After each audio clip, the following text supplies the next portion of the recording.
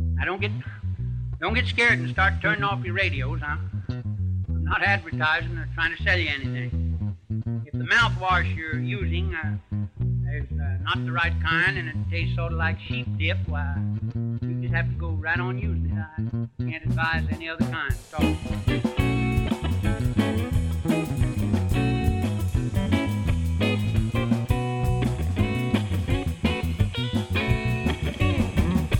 Welcome to Bacon, Beans, and Limousines. This is a Will Rogers Memorial Museum podcast. I'm your host, Jacob Crumweedy. Guys, and I'm Bart Taylor. This is our 6th episode. Pretty pumped up about this one. We got some information on Will going abroad. So sit back, relax, pop on those cowboy boots, maybe those chaps. We'll be right back, okay? Thanks.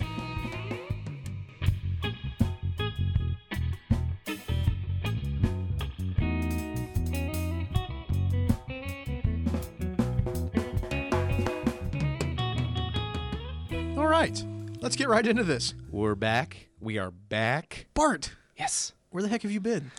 I've been all over, Jacob. I've been here, there.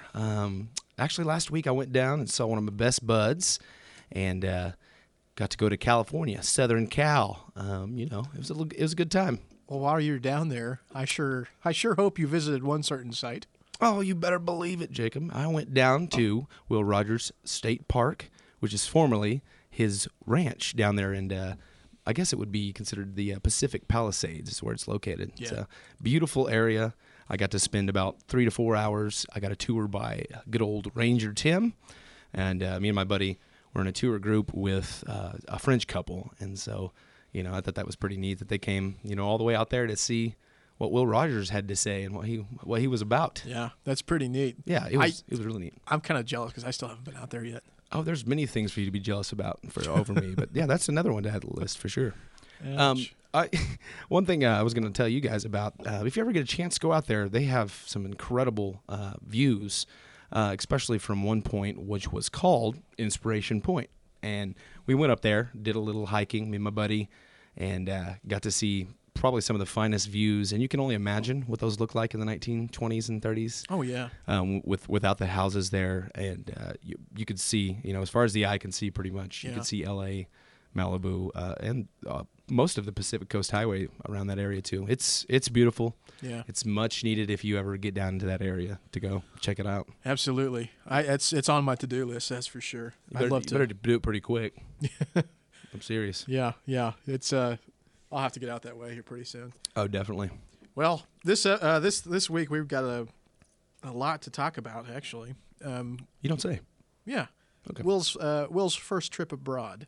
Oh, He went. He traveled around the world. I mean, all over the world many times in his life, but this was his first. Before he was really, nationally and globally renowned as a star. But I really think it's really interesting because it's what kicked off his professional life. So. Oh yeah, pretty neat stuff we're about to talk about. And one thing we're going to start doing too is adding little YouTube videos to help further explain some of our podcasts. And we're hoping to do little supplemental videos that go along with each podcast. So whenever we have something we're talking about, we might do a video that goes along with it that has some other some physical objects that pertain to what we're talking about. Yeah.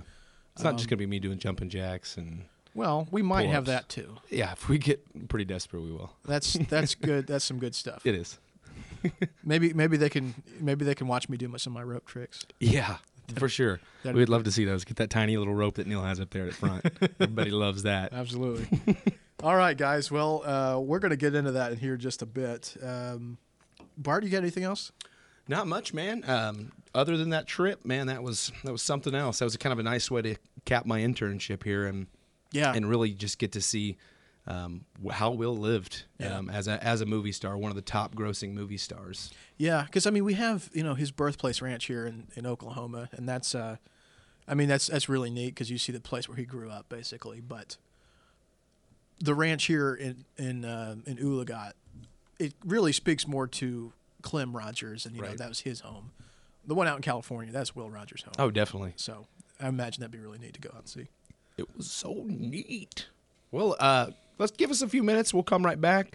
do a little commercial break for you. We'll see you real soon. Have you ever traveled to the far ends of the earth?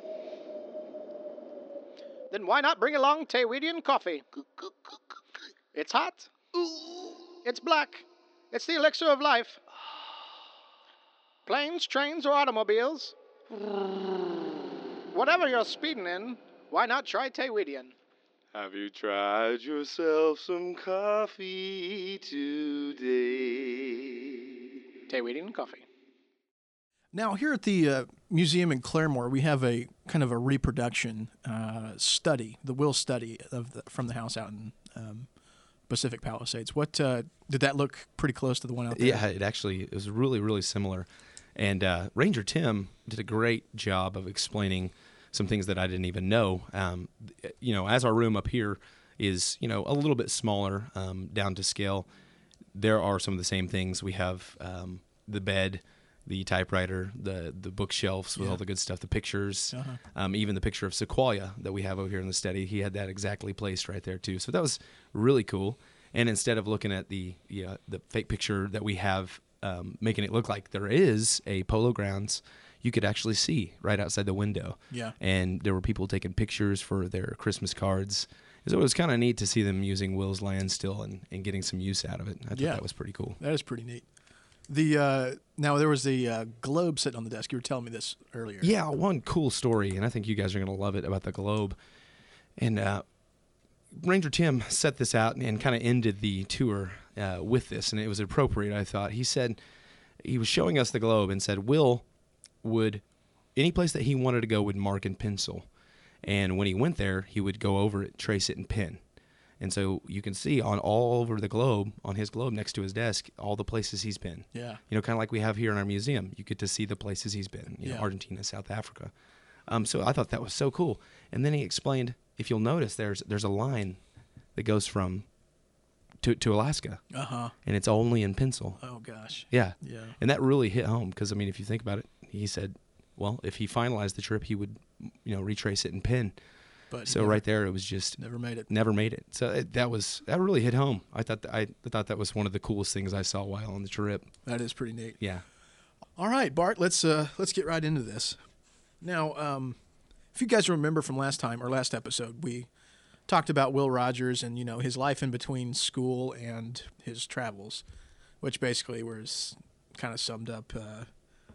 Could sum up with his working on the ranch in Ulaga as well as into Texas. Where we kind of left off was, he was kind of out there looking for a way to fit himself into the world. And, the frontier was kind of shrinking away at that point, and he was trying to find a place to start his life, I guess. And he had heard about South America in Argentina, and he kind of got the idea that, that's where he'll go. There's still a frontier down there, and that's where, I could start my own ranch and, carve in my own, a place for myself down there. He decided to take a friend of his, Dick Paris. He had met Dick Paris in Tahlequah. And his goal was to go down to Argentina in South America. And, he really hadn't planned too much about the trip. He just kind of went down. He knew South America was south, and so he went south and got on a train and went to New Orleans. Well, once him and Dick Paris got to New Orleans, this has been about February of 1902. Once he got to New Orleans, he realized, there are no boats going to Argentina from that port. So really, it forced Will to kind of adapt his plans and take a couple more trips in order to get there because he hadn't really planned it out. So he went down to Galveston. Just kind of trying to find a place to get to Argentina. Found out that most of the boats for Argentina left from New York. So he went up to New York City, got a boat up to New York City. And by the time he got up there were no ships that were going to be sailing to Argentina for about 3 weeks. Ooh. Yeah.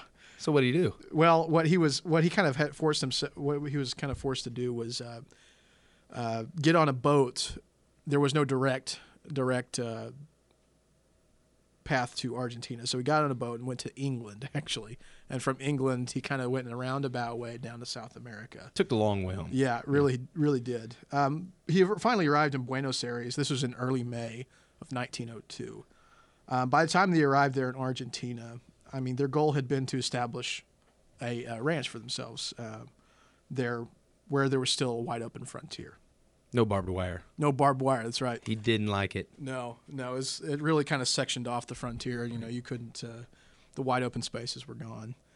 But what he discovered when he got to Argentina, really to his dismay, was although the cattle industry was booming in Argentina, which he had heard about, the problem was it was really becoming far too costly to actually establish a ranch there. The property values, Ben Yagoda said were doubling every year. Did you say Yagoda? I did say Ben Yagoda. Thank the Lord.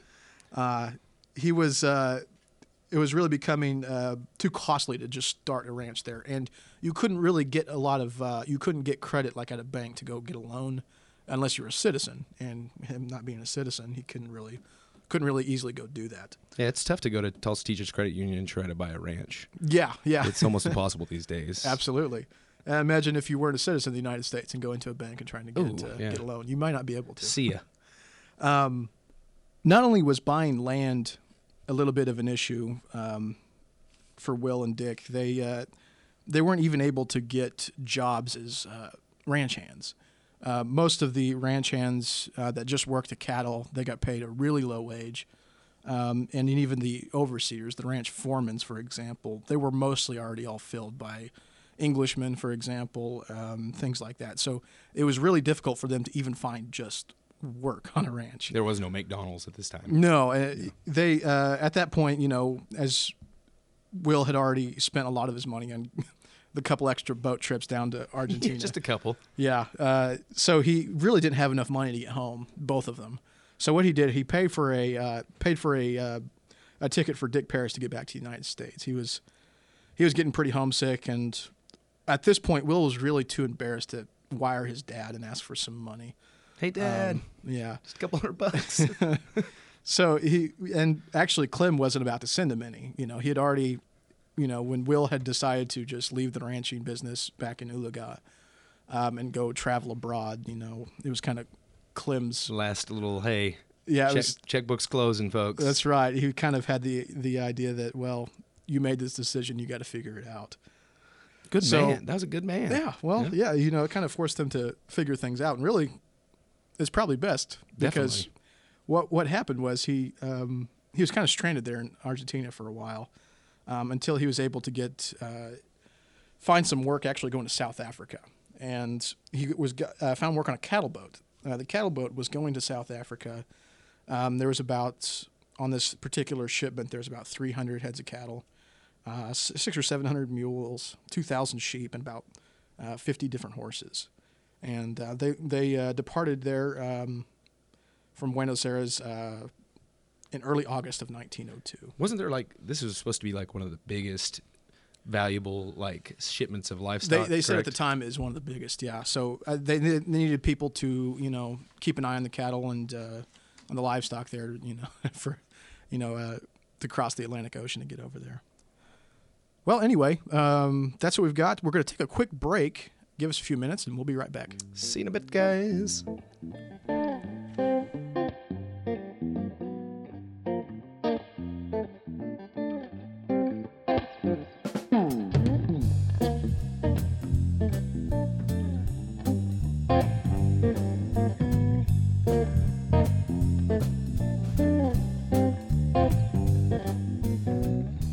All right. Back. We're back.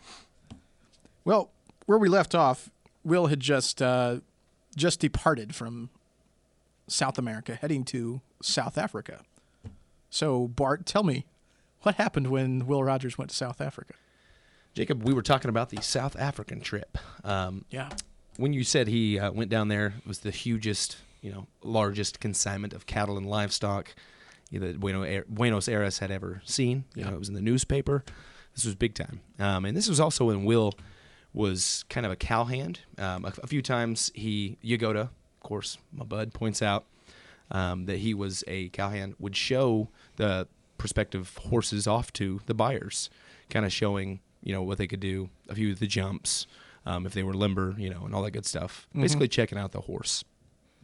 He talks a little bit about that. But after basically 2 months of goofing around in South Africa, he secured a job transporting mules down to the town of Ladysmith. Great name for a town. Ladysmith? Ladysmith. Yeah.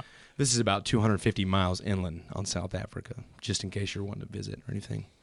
While he was, after this, he took the train to Durban, and something crazy happened to Will Rogers. That didn't happen very often. He actually got things stolen from him. He ended up getting his trunk that had his spurs, his leggings, his bridle, and his saddle that he'd got from Jim Ryder. So all that had gotten taken from him. Yeah.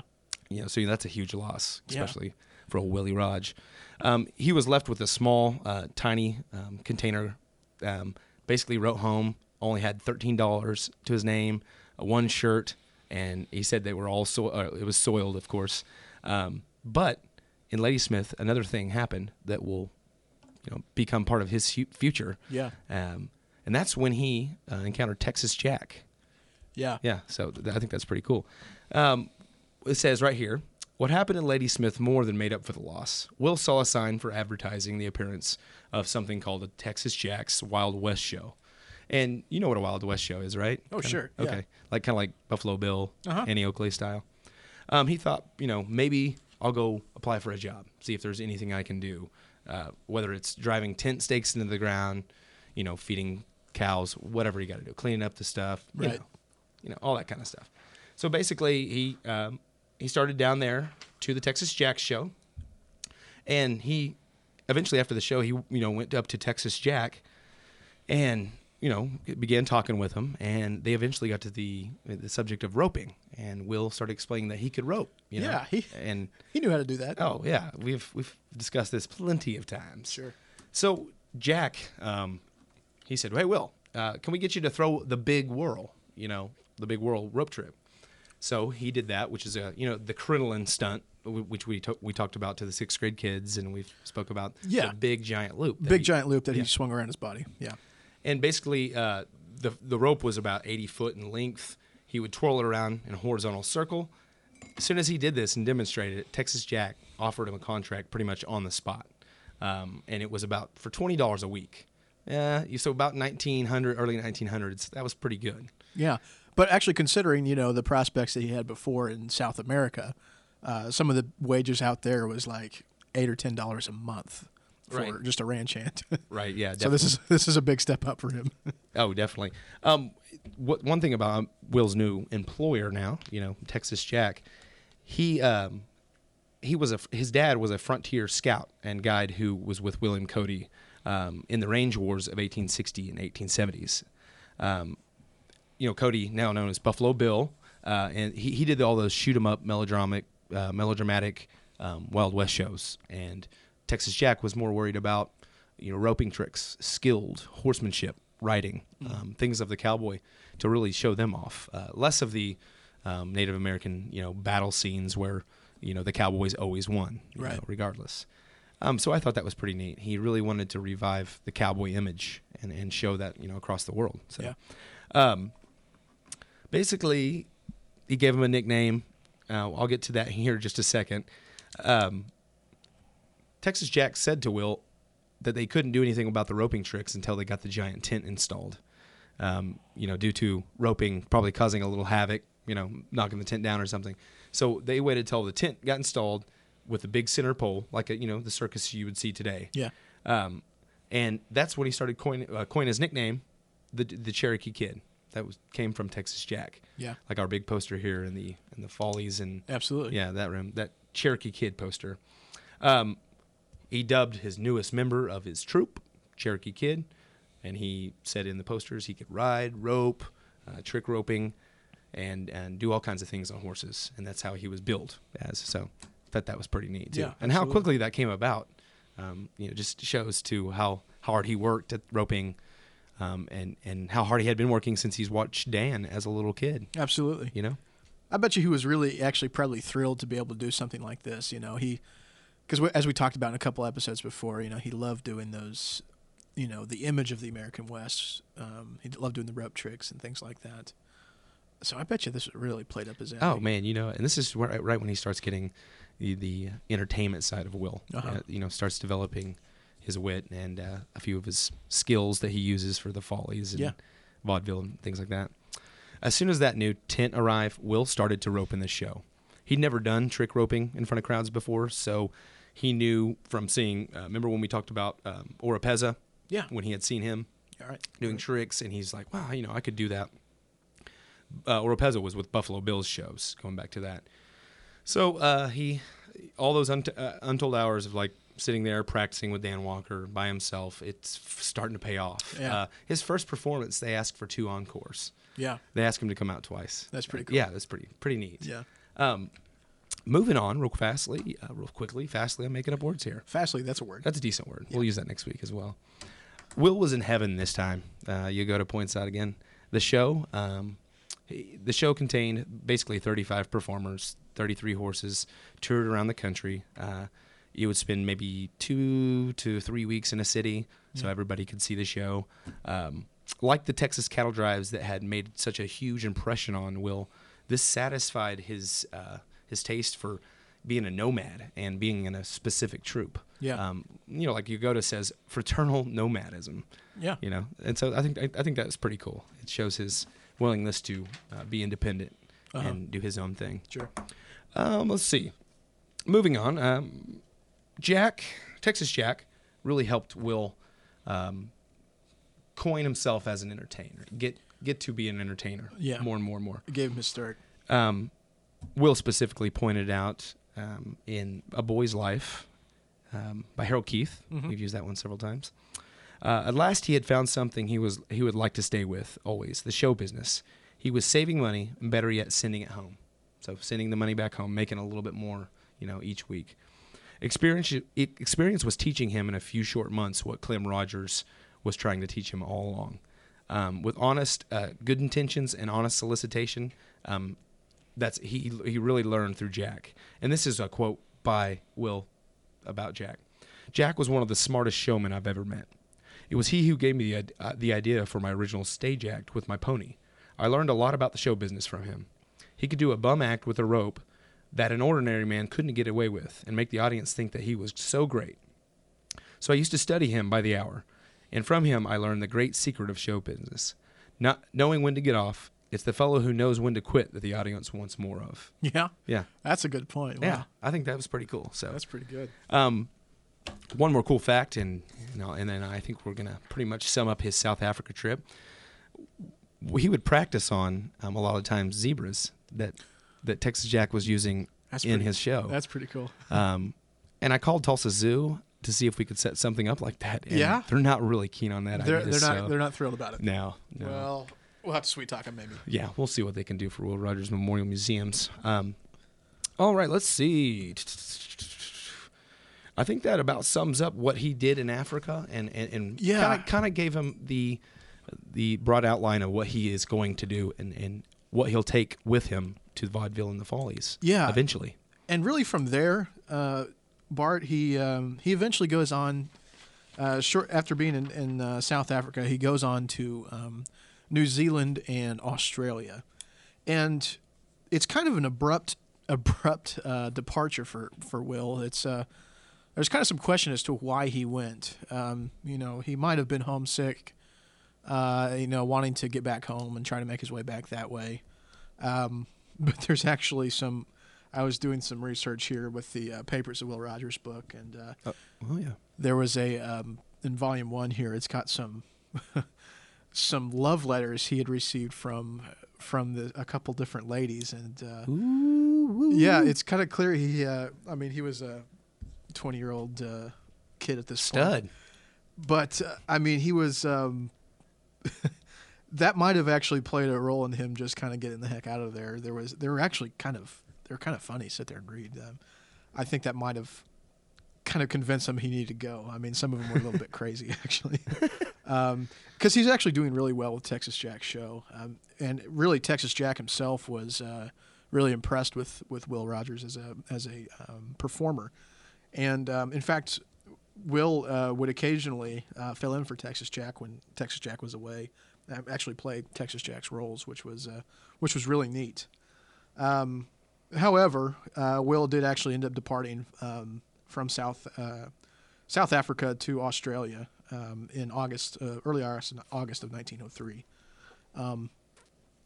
I mentioned the different romantic encounters which might have with some people that might have actually explained his sudden departure. But I think it was clear that he was wanting to kind of make his way back home. He was halfway around the world at this point. He's wanting to get back to the life that he knew. Oh yeah, I mean he was homesick. You go to points that out several times. Right. He wrote a letter back to his father saying, "Dad, I got to come back." Yeah, yeah. So I thought that was pretty interesting. Yeah.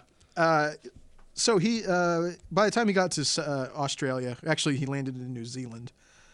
Texas Jack had written him a glowing letter of recommendation, and he got a job at the Worth Brothers Circus. Now this isn't quite a circus like you might think of it today. It was probably more kind of a little bit more similar to actually like a vaudeville show, which Will would do with some more frequency later in his life.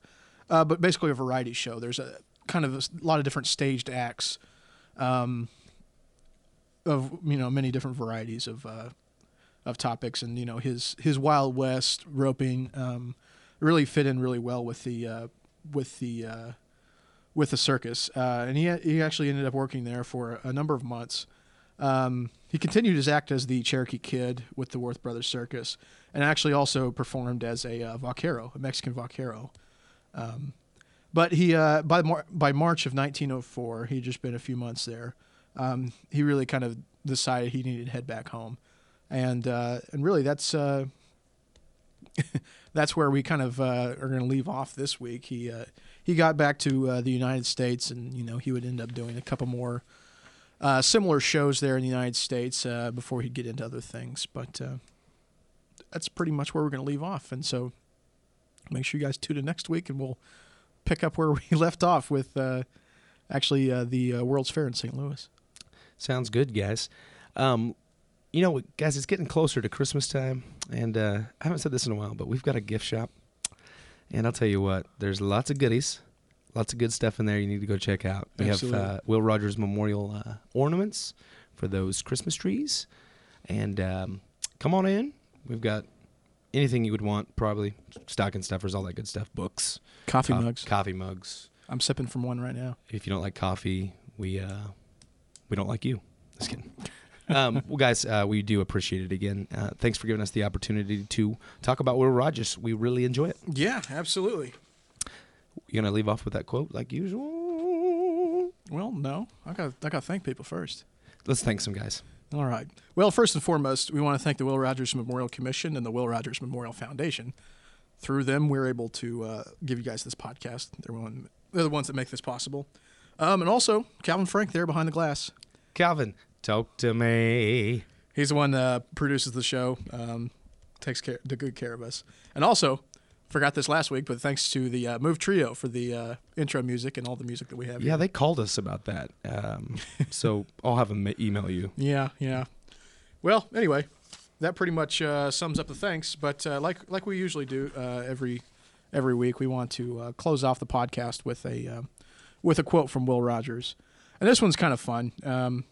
This is from one of his daily telegrams, his daily newspaper articles from January 4th of 1925. He says, "Why don't they pass a constitutional amendment prohibiting anybody from learning anything? And if it works as good as this prohibition one did, in 5 years, we'll have the smartest race of people on earth." It's pretty good. That's good. Sorry, I was way back from the mic. My laugh would have been super loud. Sorry about that. Anyway, guys, thanks for tuning in. We'll see you next week. Thanks again, guys.